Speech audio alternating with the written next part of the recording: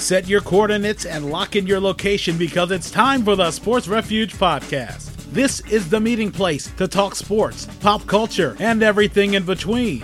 And now, here's your host, Earl Holland. Hello, everyone. Welcome to the Sports Refuge Podcast. I'm Earl Holland, editor of the Sports Refuge Sports blog.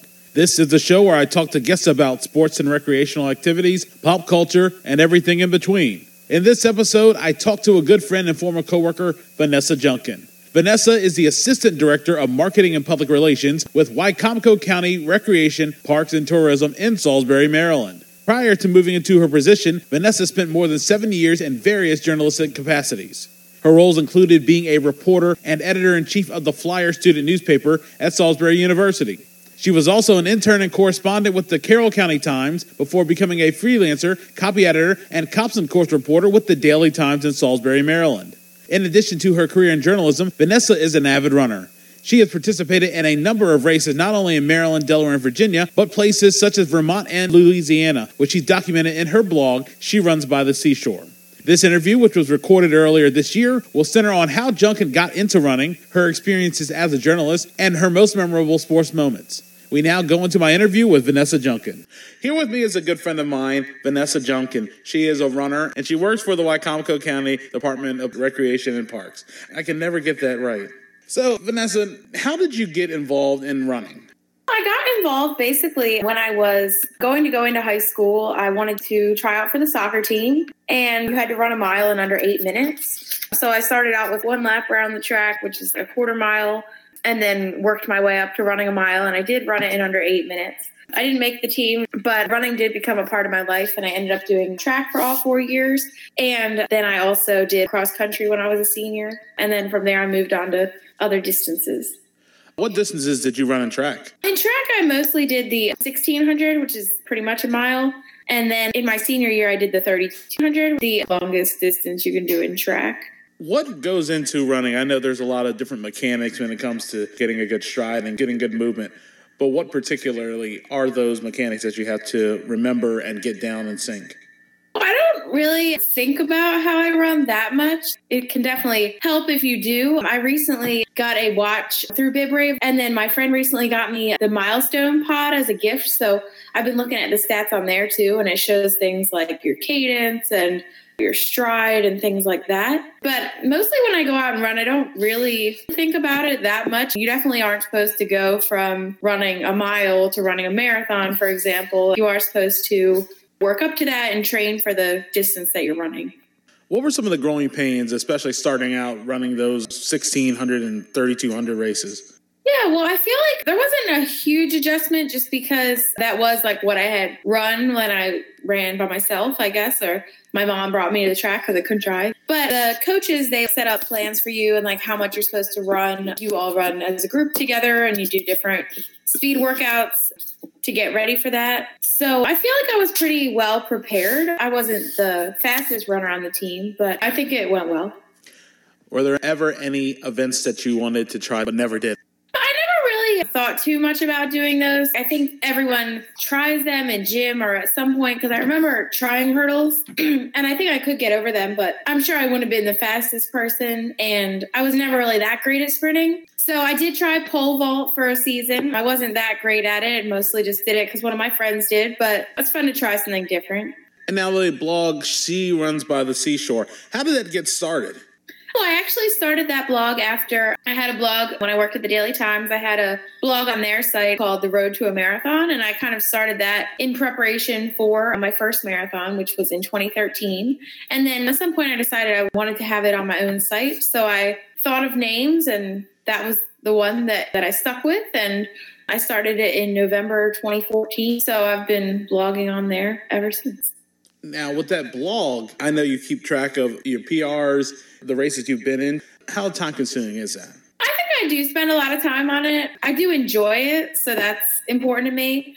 As far as like tracking my races and stuff, that's not as difficult. Race results are pretty much online for every race you do. So it doesn't take a whole lot of time to compile that, but it does take a lot of time to kind of go in depth about a race or to write the posts, because I try to think about kind of all throughout the race and then write about that in my recap. sometimes that actually takes a few hours because I'm a perfectionist. I know everything across the Chesapeake Bay Bridge, there's a higher elevation, a little more hillier. How does that compare to the Eastern Shore of Maryland where it's a bit flatter? Yeah, well, the Eastern Shore, at least in Salisbury, and I think pretty much the whole Eastern Shore is just super flat. So if you want to do hill training, you either have to find a hill and run up and down the same hill or use a treadmill. Back in Carroll County, there are definitely just hills that are just worked into your regular route. So when I was in college and things like that, I would run I feel like the longer I lived in Salisbury, I feel like when you live in a hilly area, you kind of get used to running on those hills. But now living in a flat area, I definitely notice them a lot more. What are some more notable races that you've participated in? I've been part of all kinds of races. I've done 7 marathons now. So that includes marathons in 5 different states. My first marathon was the Rehoboth Seashore Marathon, and I did that one twice. And then I also did the Big Sur International Marathon, Louisiana Marathon, Shamrock, and Baltimore Marathon. I have enjoyed being part of local races as well. Like I always do the Tim Kenner River Run, which is a 10-miler and 5K. And then I also do different local 5Ks, and I like to run in different areas. It's pretty fun. I know you mentioned the Bay Bridge. I have done the Bay Bridge Run. They brought it back about 4 years ago. So I've done the new one for 4 years. And I had also done the race when I was a teenager, when it was organized by a different group. I also saw Vermont is one of the races that you're planning to do. Yeah, I have the Vermont City Marathon coming up in May. So I'm excited about that for sure. What made you decide to do Vermont? Well, I really like Vermont. I've been there twice, and I think it's a fun place to visit and a really cool area. And I'm part of Bib Brave, and I'm a Bib Brave Pro, and I was able to get free entry to the race, part of being a Bib Brave Pro. And there's a lot of races that we can try to get into. But I was really interested in the Vermont City Marathon, and it looks like it's going to be a great race. It's the 30th anniversary, and Neb Keflezighi is going to be there. And he's a winner of the Boston Marathon and Olympic athlete. And oh, yeah. Didn't he win right after the bombing? Yeah, he did. He was the first American to win in a long time. So that was pretty important as an American, kind of showing that we can come back after the bombing. Have you thought about running some of the more higher profile marathons such as New York City, Boston, things like that? Boston, you can also run for charity, which is a huge commitment. So I'm not sure if I'm ready to make that commitment yet. For qualifying, I'm pretty far off for now. So I feel like I might be able to qualify when I'm like 60 or a lot older. But New York, I have thought about that. I haven't signed up for it or anything, but I do feel like that would be a cool experience. I try to find some affordable lodging and things like that because I'm sure it's extra high around the marathon. I do think that would be cool. And that's the same weekend as the Across the Bay 10K, which I've been doing. So next year or this year for the 10K Across the Bay is the 5th medal in like a medal puzzle. So after that, maybe that weekend will be a little more free. I like doing that race, but it is annoying when 2 races are on the same weekend if you just want to do them all. What's the most races you've done in a day? How many I've done in one day? I've only done one in a day, but I have done more than one in a weekend. For example, in September, I did the Mike Sterling 10K in Crisfield on the Saturday of Labor Day weekend. And then the next day, I did the Rock and Roll Virginia Beach half marathon.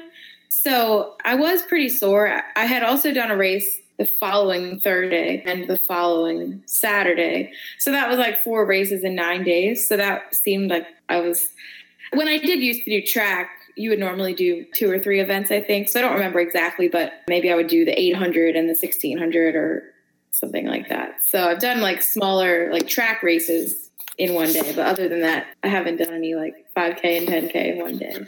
You talked about doing the 4 races in 9 days. What is the recovery process like after a race?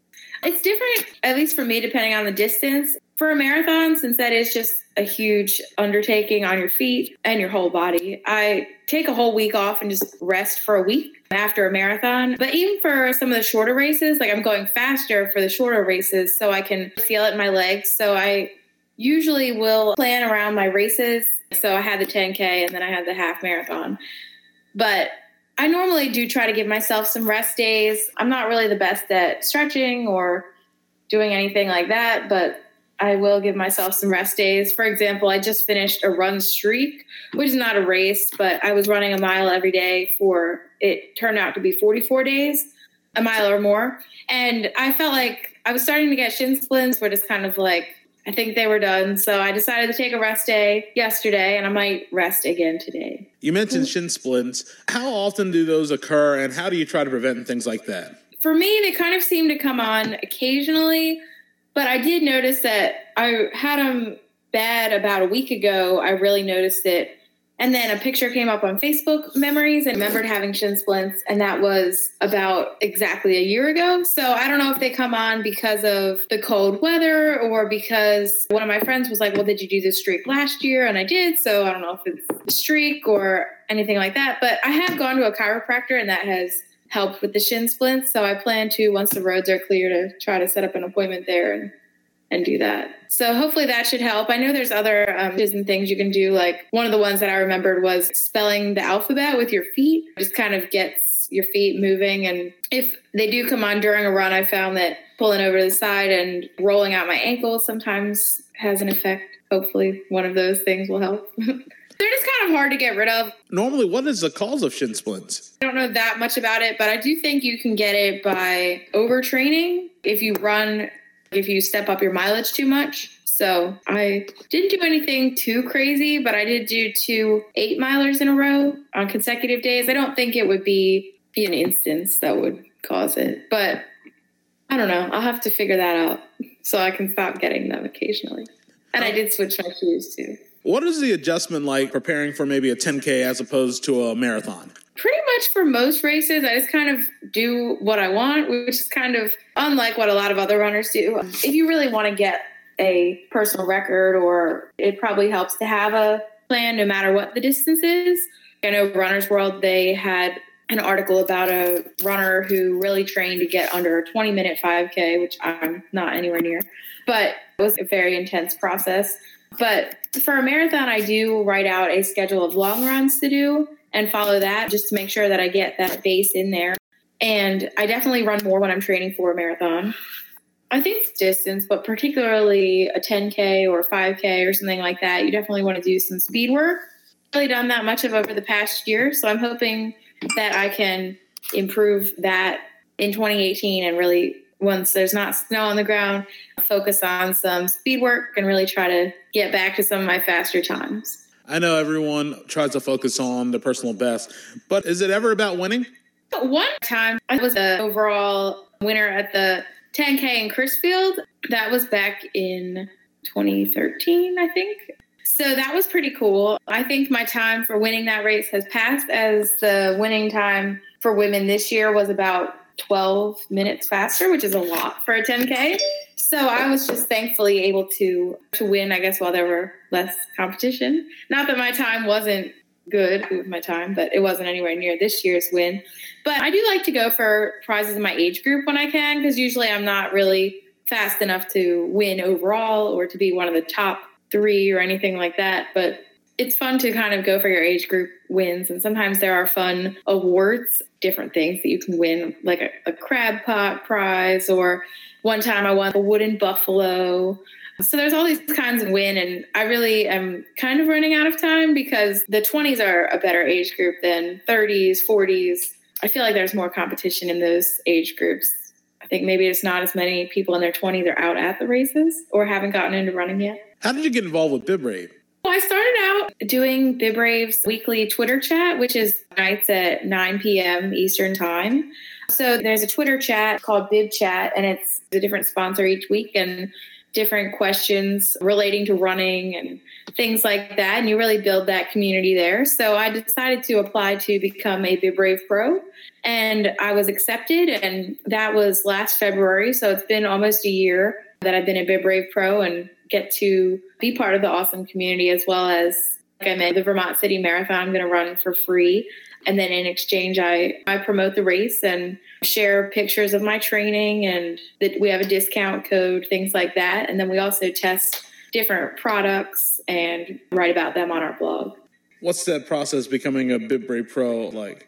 There's an application that's on bibrave.com. So and it was a year ago, so I don't remember exactly what's on it, but I think they ask about like your social channels and stuff like that. They probably check those out and see if you have like a good community there and it would be a good fit for the team. And Then when you become a Bib Brave Pro, we have this program Slack where we communicate in there and we can all help each other, provide advice. And I'm actually a team captain. So I just got that job in December, or it's not really a job. It's like a volunteer job. But so I'm going to be a team captain for the East region because there's people throughout the country and beyond.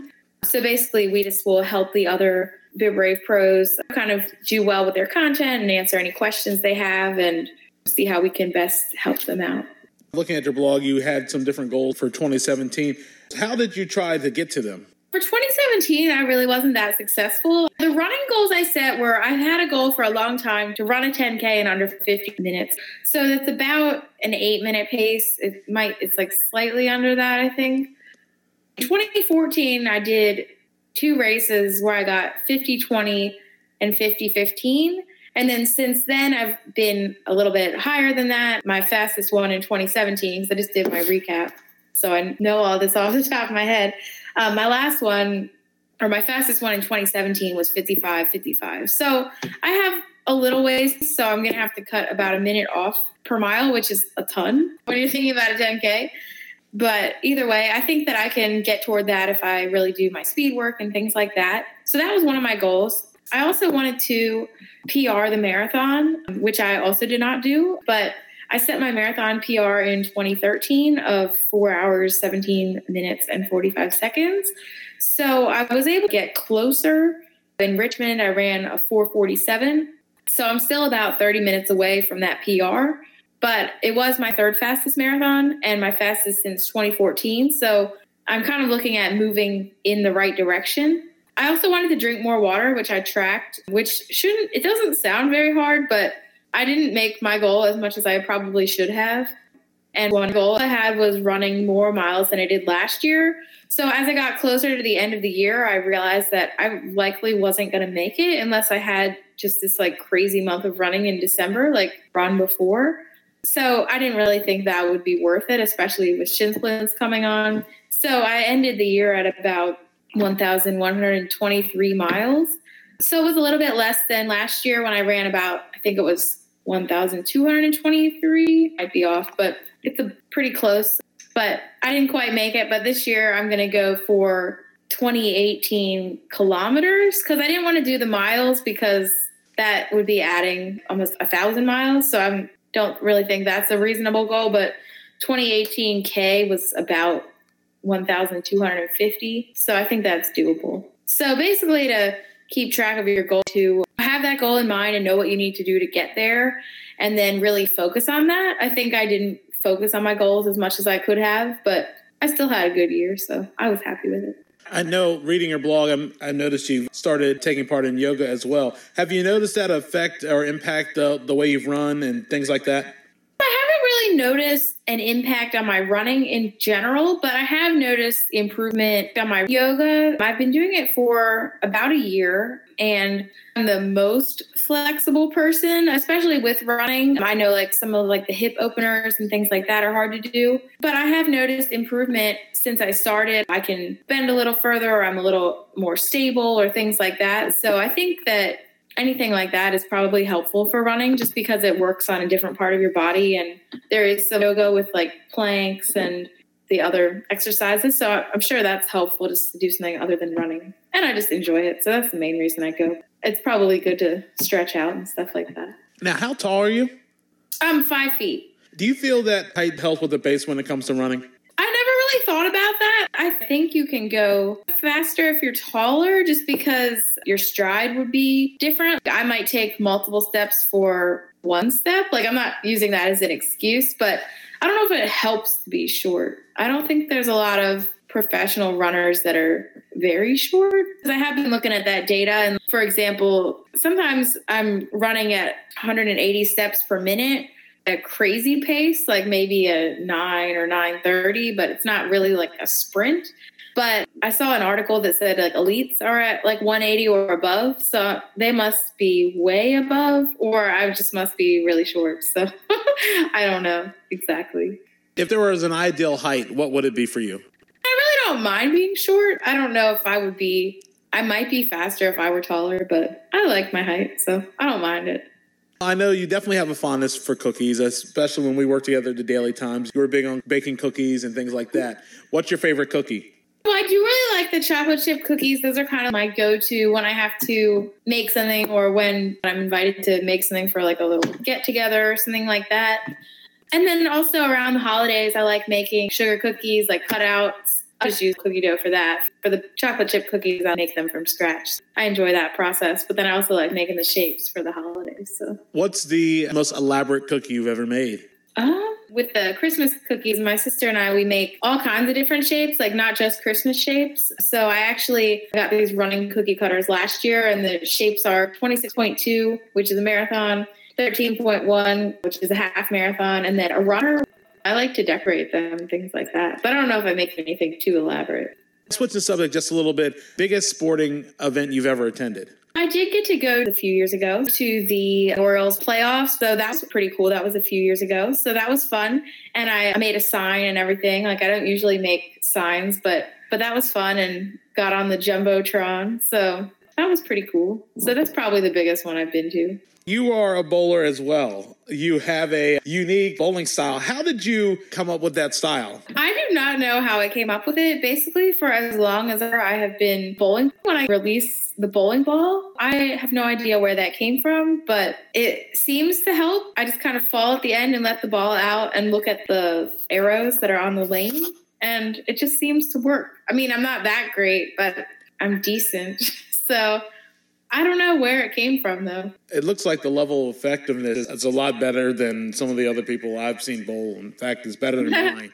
Yeah, it's so unique. You don't see anything like that, but it works so well. Yeah, I don't know, but I'm going to keep doing it. Prior to moving to Wicomico County Recreation and Parks, you were a cops and courts reporter with the Daily Times. How did you get into that, and what was that like?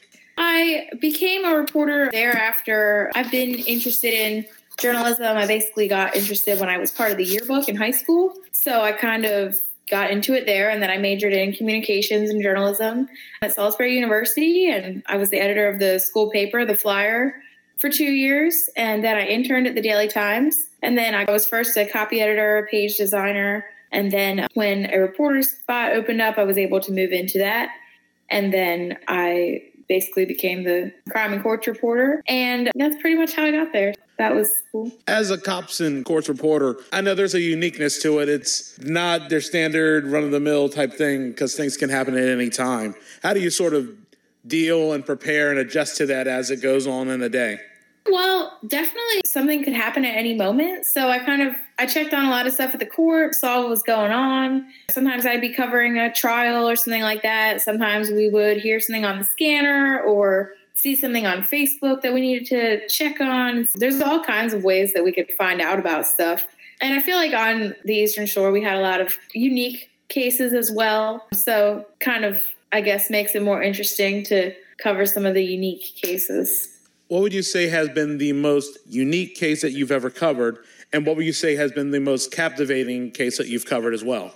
The most unique, I think, is the case of there was a person that was charged with going into a chicken house and killing thousands of chickens. And that story happened pretty early on in the time that I was a cops and courts reporter. And it appeared on the MSN homepage. Like, my story was linked to this story, and I was like, wow, this is a crazy story.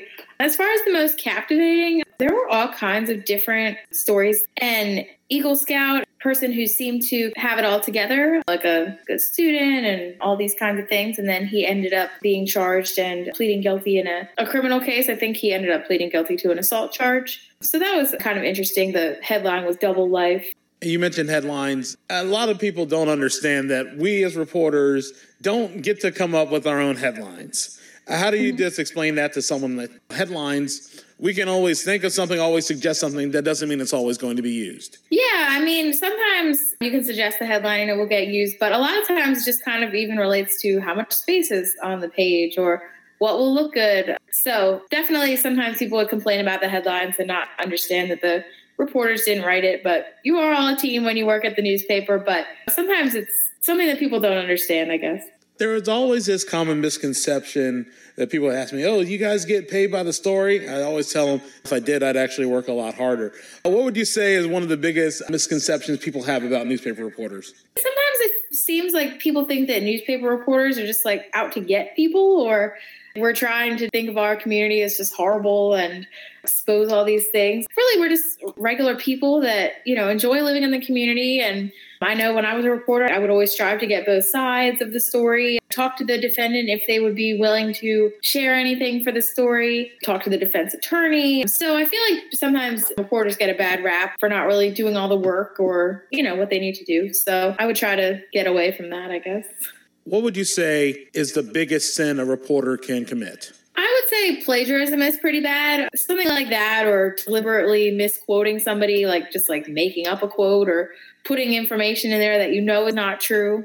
I always said, and I've covered court cases before, that court cases to me are like the equivalent of sports and press conferences. Everything's laid out there. There's nothing hidden from the eye. Everything that you see is what you get. Would you say that's true? Yeah, I think that's a good analogy there. Testifying in court, anything you say is public record. So as a reporter, you can decide if you think it would be unsafe to put something in there, or you think you might put someone in danger. You can choose not to put that in there. But once it's out there, and they can't come to you and be like, well, I don't really want that in the story because they said it in a public arena. So I know that's hard for people to understand sometimes, but sometimes you need the full story, and that involves the people that are testifying.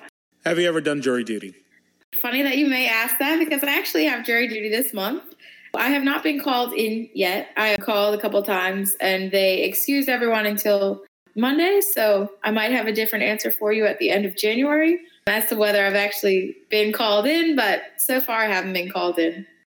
See, I got dismissed pretty easily because I had heard of the story and that I have family working in law enforcement. You would think that would make me, I guess, more favorable for the prosecution, but it didn't. I got dismissed pretty easily. Yeah, I would be a little surprised if I actually made it onto a jury, just because I know a lot of the attorneys and judges, and I'm familiar with some of the cases, not as familiar as I was when I worked there, but we'll see, I guess.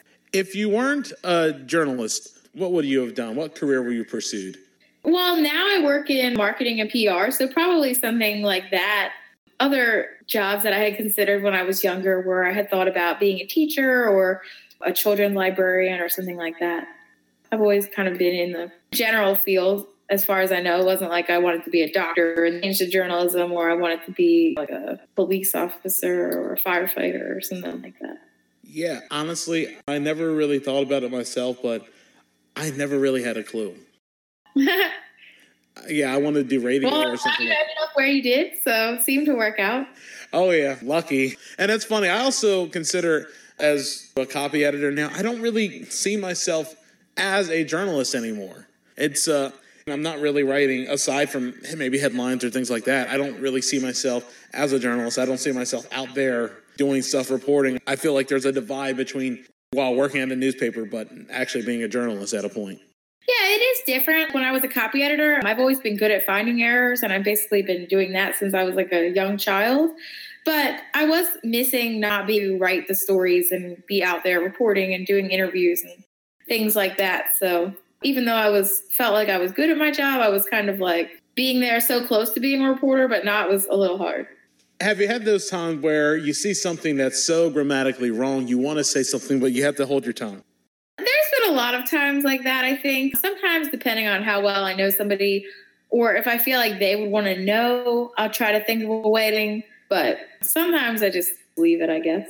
So I can't always say something. I can't think of anything like right now as like where it would have been awkward to say something, but I'm sure that has happened. Facebook has that all the time. I just want to say comma, period, things like that. It's a habit that you want to try to avoid. That's probably an easy way to lose friends. Yeah, I don't really correct people on Facebook. You ever had those times where you just sort of lose track of what you're going to say, and then eventually it sort of works its way back? Yeah. Oh, yeah, now I remember. When you run, do you listen to music? What is your running routine like?